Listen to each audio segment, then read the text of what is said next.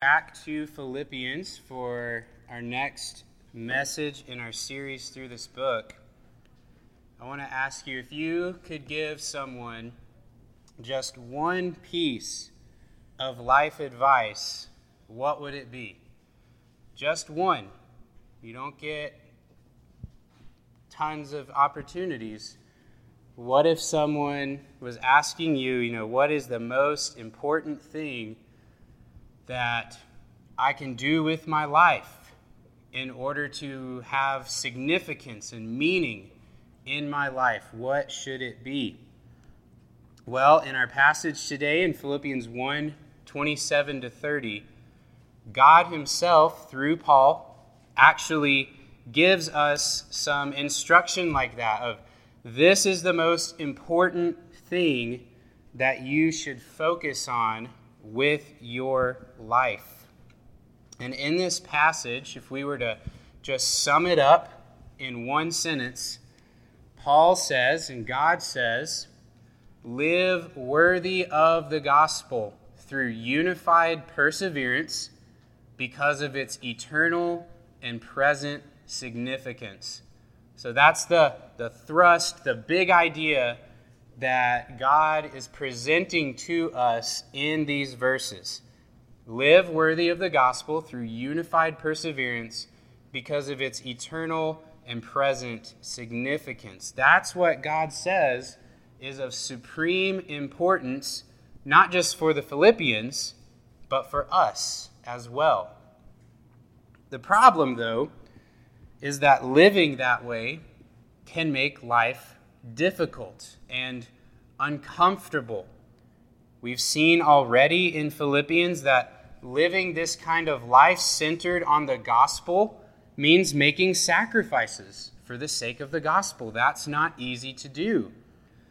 We've seen that it can bring suffering into our lives as people oppose us and our gospel efforts.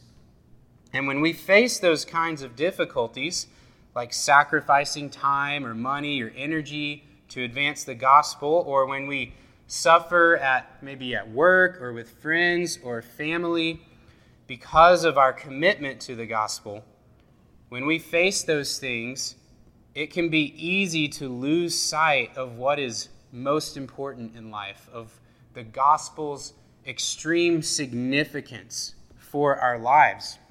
Because when we face those things, we might just want to escape the suffering, or we just want to get comfort so that we're not having to sacrifice so much.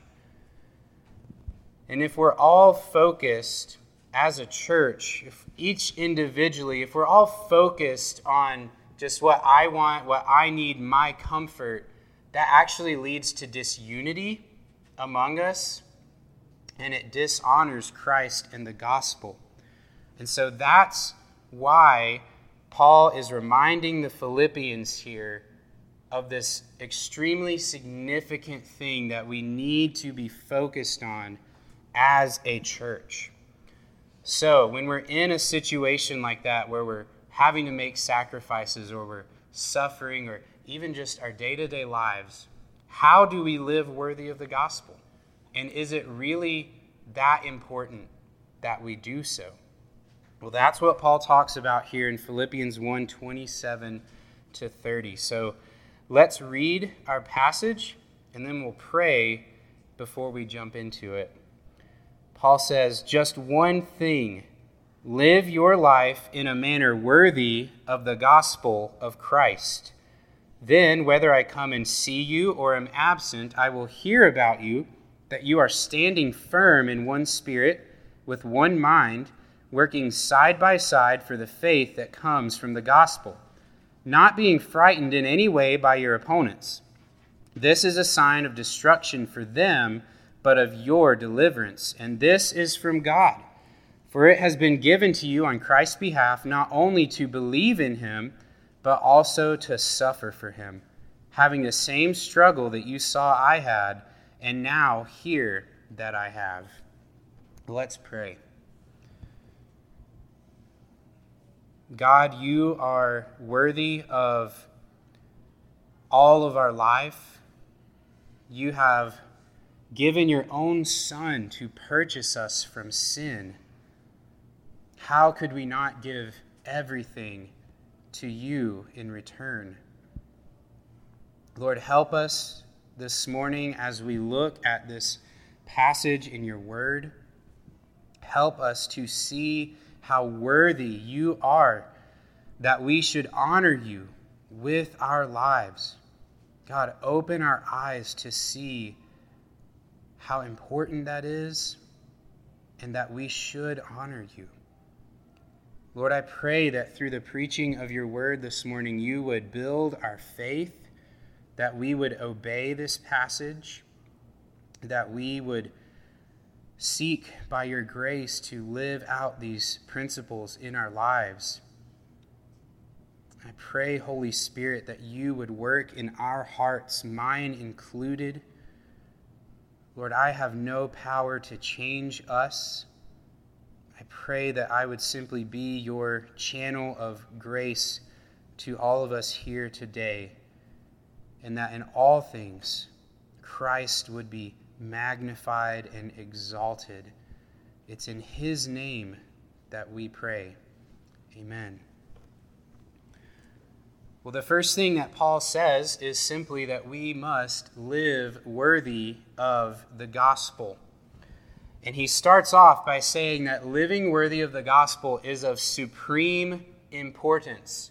There is really nothing more important than living your life worthy of the gospel.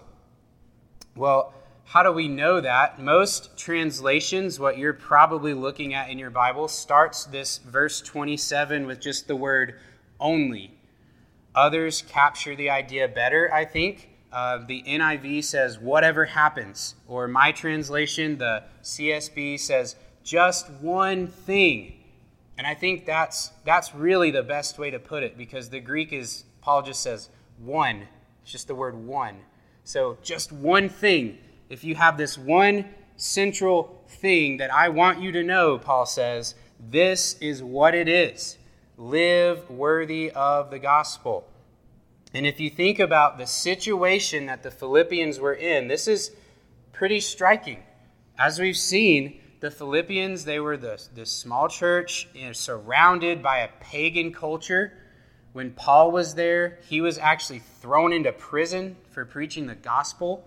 And even in this passage, Paul says that they are suffering just like he did. And they're a poor church. They don't have a lot of money, a lot of resources. And so Paul could have said something like, hey, it's important that you guys, try and be nice with the culture around you, compromise a little bit so that things go easier for you. That's not what he says. He could have said, you really need to focus on getting a bunch of money so that you guys can get a really awesome building and things like that. That's not what he says. He says what you need to do, just one thing, is live worthy of the gospel. So what does that mean?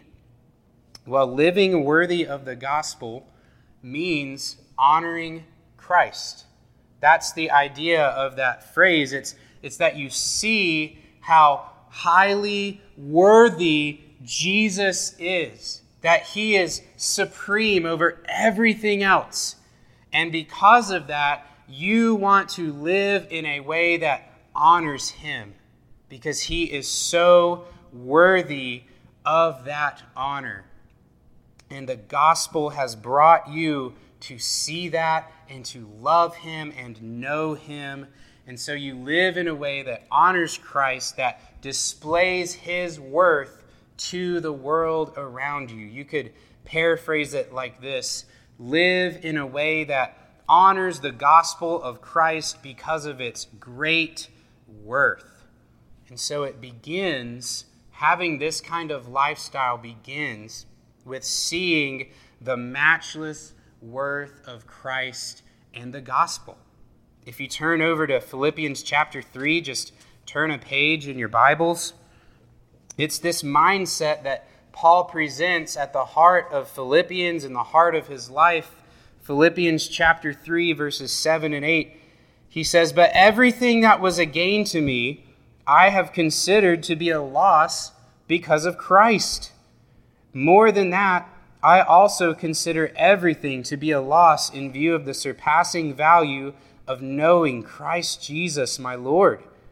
Because of him I have suffered the loss of all things, and consider them filth, so that I may gain Christ. That's the mindset that we have to have in order to live worthy of the gospel. We see that Jesus is so much better than anything else that we could have. We rejoice in him. And in comparison to Christ, really everything else is like trash. Even though they may be good things, Jesus is so much better. And when you think of Christ like that, when you realize how worthy he is, you will do everything possible to honor him with your life. It would be like if you imagine that you are a poor, homeless person begging on the side of the road. I mean, you have next to nothing. You're completely dependent on just what people hand you from day to day. But then one day, this well-dressed man comes along and he sees you and he says, I want you to come live with me. In fact, I'm going to make you part of my family. You have access to all of my wealth, and he's a really wealthy guy. And so you go with him, and he goes through all the legal processes of making you part of his family, and you go from living like this to living like this. Nobility, wealth, maybe even royalty. You've got it so good now. This is nothing compared to what you had before. It's so much better. And when you are in that situation and you realize what these people have done for you, the grace they've shown you, and you realize what an honorable and worthy family this is that you've been brought into, you're not going to go out and go back on the roadside in your filthy clothes and start begging again. You're not going to go live in a way that brings dishonor to this family's reputation. No, if you realize how worthy they are and how gracious they've been to you, you are going to do everything to live in a way that brings this family honor because they are worthy of it. Well, friends, if you have trusted in Christ, that is exactly what has happened to you. Christ has come and he has taken you out of the slums of sin and death and hell, and he has brought you into the family of God himself. What higher honor could we possibly have than being a child of God, the King of the universe? That is what Christ has done for us. He has taken us out of Satan's family and his darkness and transferred us into God's family as his children. Do we see how worthy he is, that we honor him with everything in our lives? That is why Paul tells us to live worthy of the gospel through unified perseverance because of its eternal and present significance. But that still might seem a little abstract. What does it look like to actually practically live out living worthy of the gospel? Well, that's what Paul goes on to talk about. And as our big idea says, we do this through unified perseverance. We live worthy of the gospel through unified perseverance. Look at verse 27 again. He says, just one thing. Live your life in a manner worthy of the gospel of Christ. Then, whether I come and see you or am absent, I will hear about you. Okay, so Paul says, if you live this way, I'm going to hear these things about you or maybe see these things about you. So living this way results in what kind of lifestyle? That you are standing firm, there's the perseverance part, in one spirit. There's the unified part. So living worthy of the gospel looks like unified perseverance. But before we delve into that deeper, I just want to highlight something that might sound kind of obvious when I point it out, but it often gets overlooked, is that Paul here is writing to a church as a whole. Yes, this applies to us individually, but primarily, Paul is applying this to the entire Philippian church. He is applying this to us as a church, as a whole, because the Christian life is not just something that you live out by yourself. It is not a solo endeavor. Christians should not, I would almost say cannot, be lone rangers out there trying to live worthy of the gospel by themselves. Paul is saying that if you truly want to live worthy of the gospel, that means unifying with a local church, being a part of a local church, being involved. And practically for us, that's just one reason we practice church membership. That's a visible, tangible sign of expressing that we are committing to one another to be unified, to live this way. So I just want to point that out because it is important as we go through to recognize that Paul is viewing this as living worthy of the gospel in a community, in a church, not just by ourselves. And the first way that works itself out is through unified gospel service. So the unity is specifically for gospel service. Look at the end of verse 27 again. He says that you are standing firm in one spirit, with one mind, working side by side for the faith that comes from the gospel. And the word for mind here, your translation probably has mind. I think every translation I looked at says mind, except for the NIV. It's really the word for soul. A word that refers not just to how you think, but to your entire inner spiritual being. Your emotions, your thinking, your desires, your will, all these things. And the NIV says it really well, striving together as one for the faith of the gospel. This deep unity that our church should have is almost like we are working together as if we were one person. That is the kind of unity that Paul envisions for a church that is focused on the gospel. And this unity is for the purpose of gospel service. He says that we're working side by side for the faith of the gospel. So that probably seems to refer to the faith that believes in the gospel. So we, as a church, should be united in our efforts to spread the gospel so that people have faith in it. That is the first primary way that we live worthy of the gospel. And Paul tells us the manner in which we should do this. He says it's working. And it is work. But I would say that even that translation is a little weak. Others say striving. The Greek word is literally soon athleo. Soon means with. Athleo is the word we get athlete from. So Paul is telling us here that we need a sports team to spread the gospel. We need to be the Rocky Mountain Bible Church. Come on, there it is. Soccer team, right?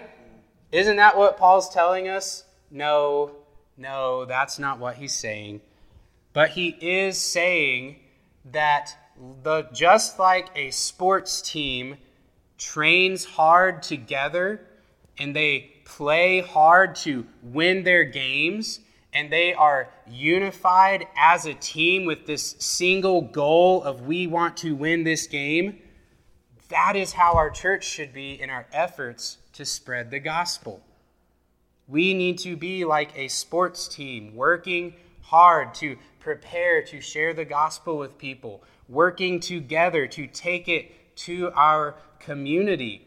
And yes, it's going to take hard work. It's going to take intense effort, and it will take deep unity. But Christ is worthy of us doing that for his name. Now you might wonder, why is unity so important to our evangelistic efforts? What's the big deal? Can't I just go out and, share the gospel with people? Well, yeah, you can, but let me give you 3 reasons why unity as a church is so important and powerful to our efforts as a church to share the gospel. The first is simply that the work is too big for people to sit on the sidelines. We need everyone involved. No one person can do all the work that needs to be done. Secondly, unity is a powerful testimony to the gospel. When people see a bunch of different people like us with different backgrounds, different ages, different jobs, different interests and hobbies, when they see us coming together in this deep gospel-focused unity, they're going to know that's not normal. What is different about these people? And I'll just say, I've seen this in my own life. The church that Angie and I moved from in South Carolina, we were going through a revitalization process, sort of like our church, and the pastor there was focused. One of his goals was on deep unity.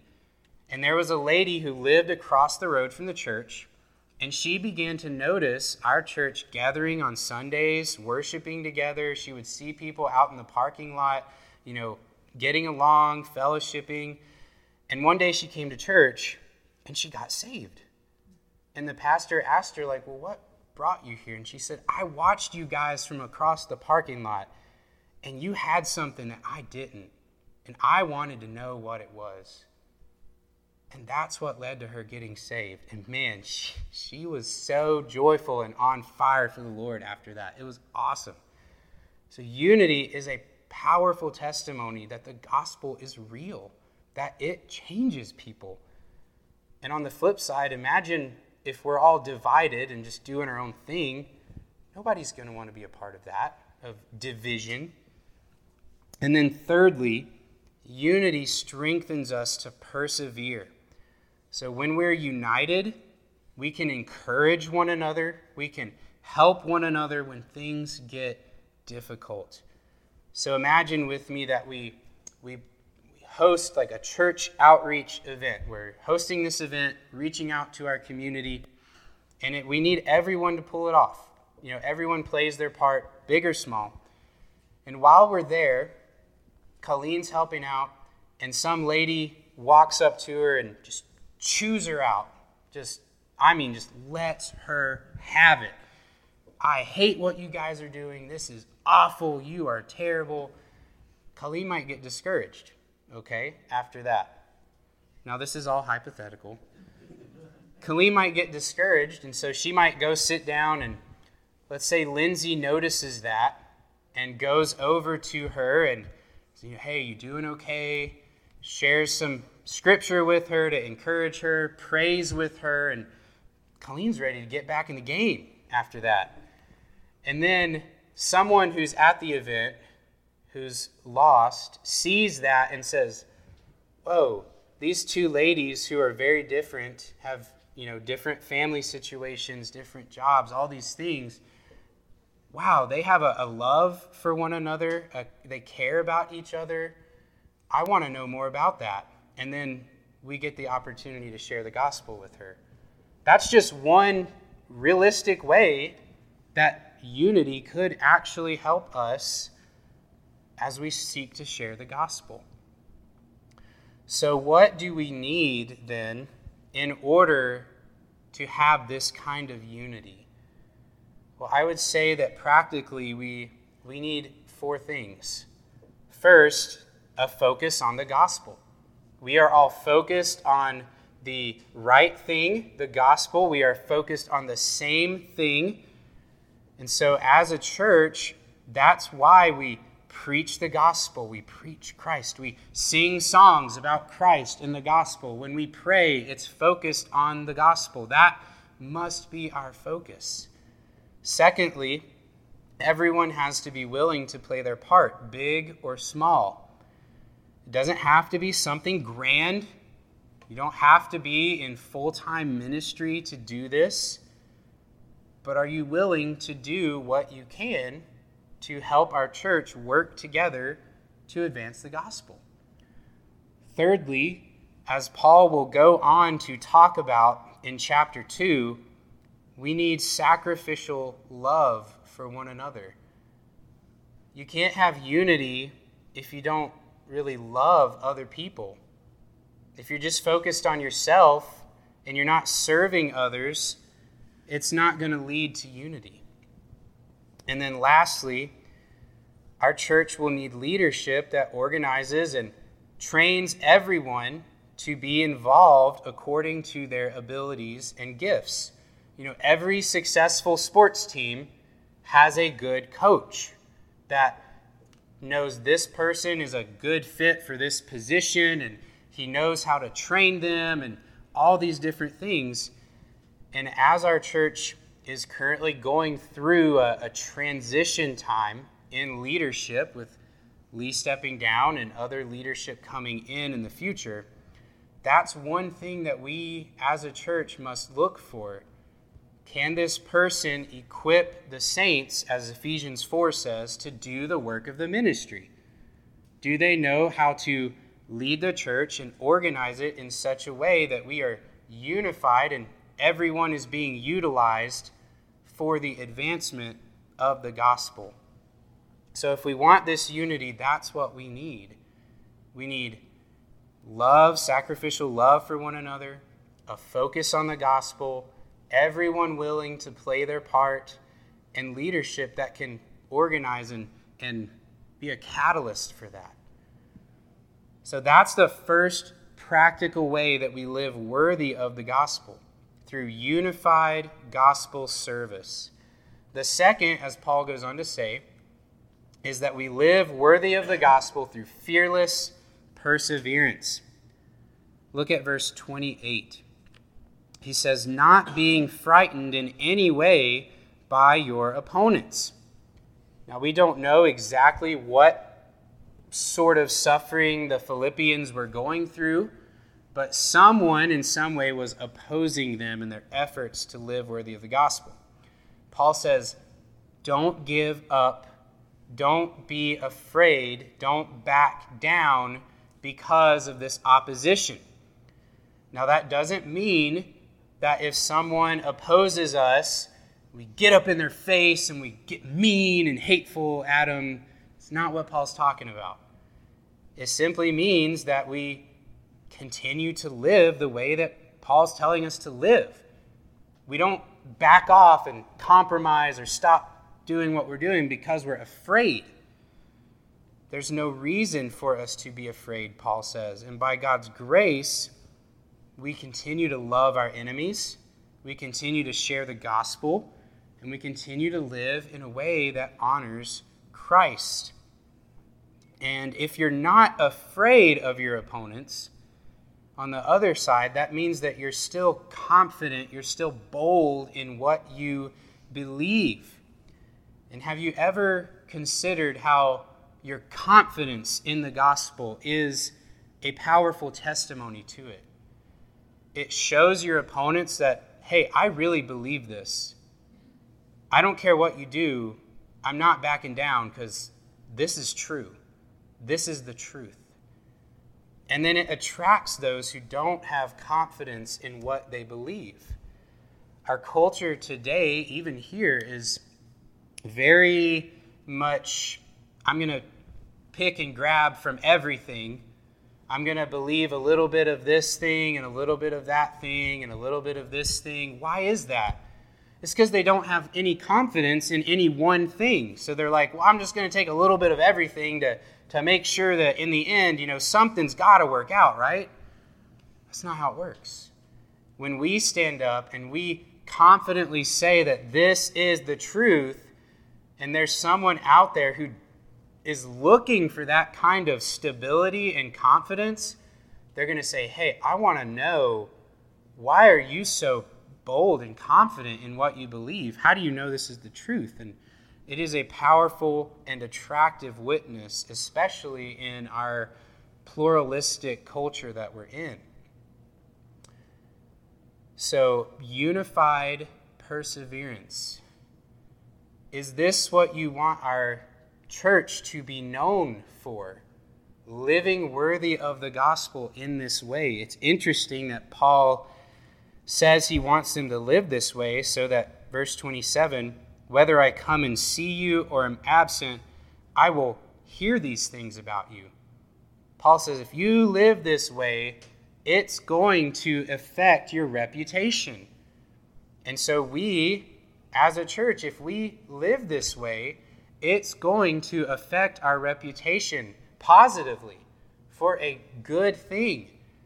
When someone out in our town thinks of Rocky Mountain Bible Church, or Rocky Mountain Bible Church is mentioned, what do you want them to think? Don't you want them to have thoughts like, oh yeah, that's the church that when they have an event or something, they're so unified. They really love one another, and they're passionate about what they believe.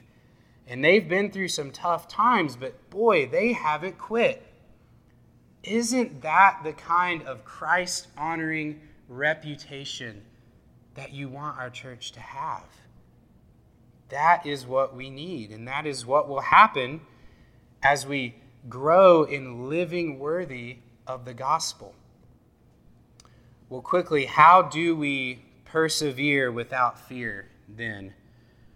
Well, I'll give you 3 ways. I know I've been doing a lot of 3 quick things, but unity. As we've mentioned, unity will help us persevere because we can encourage and help one another. Secondly, remember that Christ is worth suffering for. When the early church faced persecution for the gospel in the book of Acts, they rejoiced because they had been counted worthy to suffer for his name. And then thirdly is what Paul moves into next in our last section, is remember the significance of living worthy of the gospel. So that's the last point we're going to look at. Paul says to live worthy of the gospel through unified perseverance because of its eternal and present significance. Look at verse 28 again. The second half, Paul says, this is a sign of destruction, this is a sign of destruction for them, but of your deliverance, and this is from God.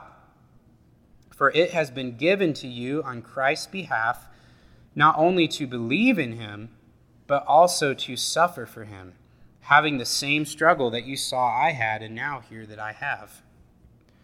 So Paul says, first off, when we consider the gospel's significance, it signifies eternal destruction.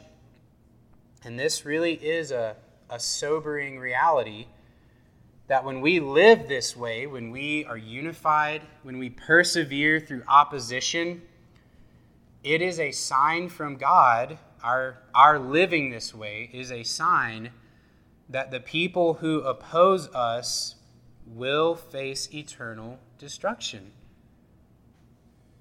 And that's somber, sobering. And it's not that they'll be destroyed simply because they oppose us, but because by opposing us in the gospel, they're opposing God. They are putting themselves squarely against Christ and his purposes. And so when we live this way, it should stir up compassion in us. It should break our hearts, honestly, for those who oppose the gospel in these ways. But also, it does encourage us, knowing that we are doing the right thing and that in eternity, Christ will vindicate us for what we have done in living worthy of the gospel.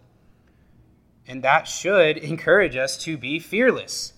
If you know that your opponent is on the losing side, that they have no chance of winning, why be afraid of them? This is an encouragement to us. On the other hand, living worthy of the gospel signifies eternal salvation. He says this is a sign of destruction for them, the opponents, but of your deliverance, or literally the word is salvation. So he's talking here about our salvation in Christ, the eternal salvation that we have in him. When we live this way, it is a sign of our salvation. Living this way is visible evidence that we have truly been saved, that we have true faith in Christ and the gospel, and it's a foretaste of the full and eternal salvation that we will receive at Christ's return. So living worthy of the gospel is like a coin. It's a two-sided sign. You've got heads and tails. On the one hand, when we live this way, it is a sign from God that those who oppose the gospel will be destroyed. On the other hand, it is a sign for us that we are saved and that will result in full eternal salvation for us in eternity when Christ returns. And Paul really does single out, and this is from God.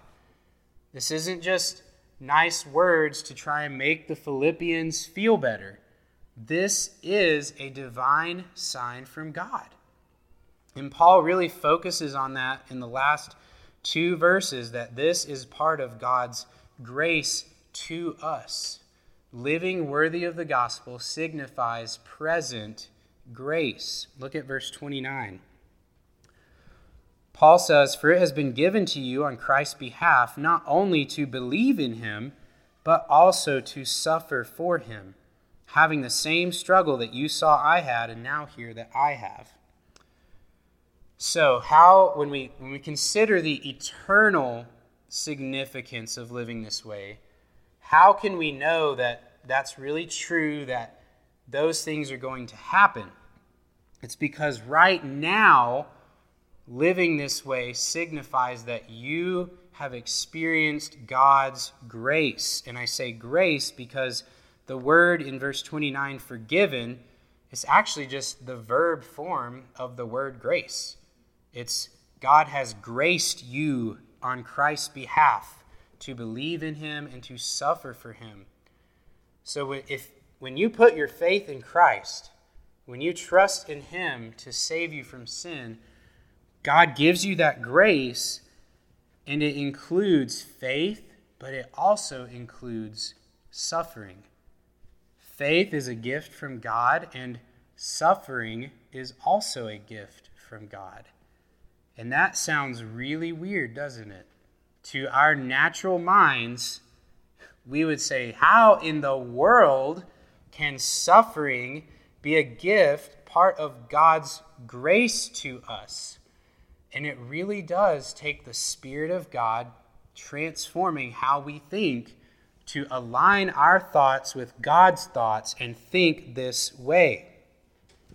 But how is suffering part of God's grace to us? Well, we've already seen in chapter 1, as we've preached through there, that God uses our suffering to advance the gospel and glorify Christ. That's what Paul's talking about all over the place in chapter 1 as he's in prison. Later, if you turn over to chapter 3 again, chapter 3, where Paul is talking about rejoicing in the Lord, he says that suffering actually draws us closer to Christ and makes us more like him. Look at chapter 3, verses 10 and 11. Paul says, "My goal is to know him," Jesus, "and the power of his resurrection and the fellowship of his sufferings, being conformed to his death, assuming that I will somehow reach the resurrection from among the dead." So the idea there is Paul's saying, when I suffer for Christ, I'm experiencing similar things that Christ suffered, and that draws me deeper into my relationship with him, and it gives me an opportunity to experience more of Jesus' resurrection power in my life as I go through these sufferings. So when we value these things, God's glory and advancing the gospel and being like Christ, when we value those things more than our personal comfort, then we really come to understand that suffering really is part of God's grace to us. And is that not an encouragement when we suffer to know that that suffering didn't just come randomly out of nowhere?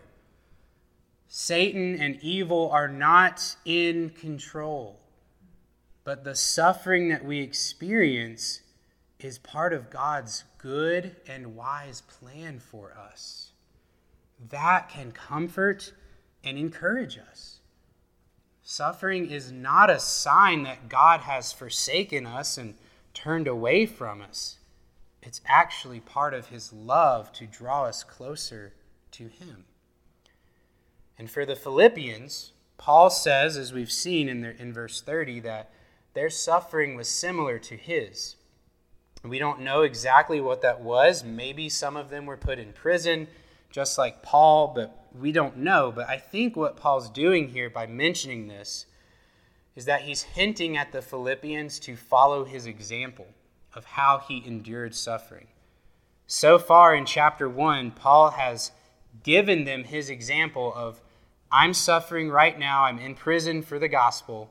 Here is how I am handling it in a way that glorifies Jesus. And so he says, you're experiencing the same thing.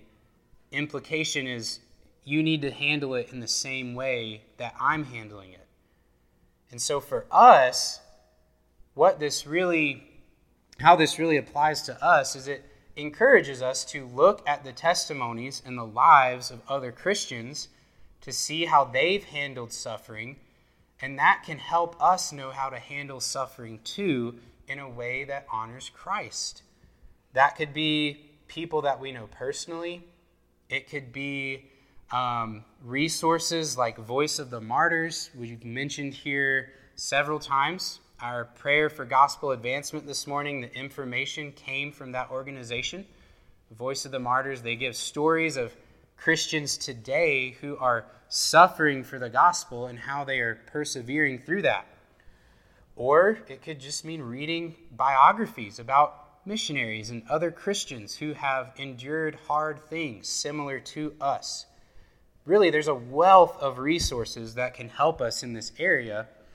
The Bible has many examples of Christians, believers who have suffered.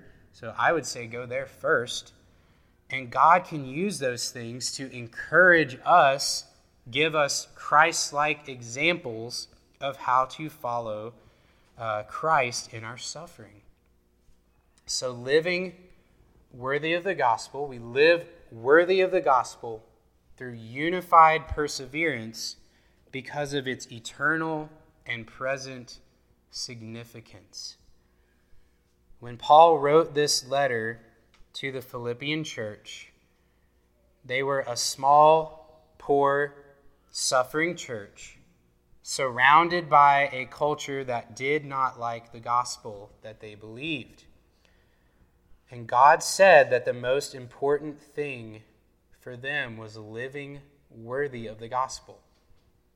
And if Paul were to write to our church today, I guarantee you he would say the same thing is of supreme importance for us. He would say, Rocky Mountain Bible Church, live worthy of the gospel.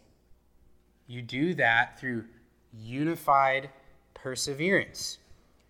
By being unified to spread the gospel, by persevering fearlessly through opposition, and you do it because of the significance of living this way.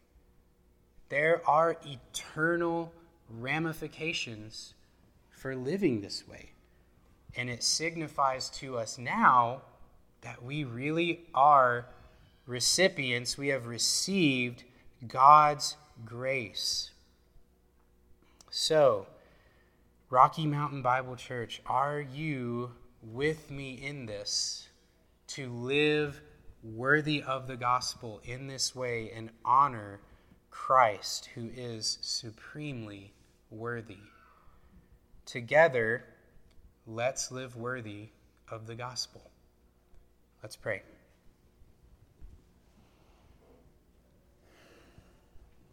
God, we thank you so much for giving us your word.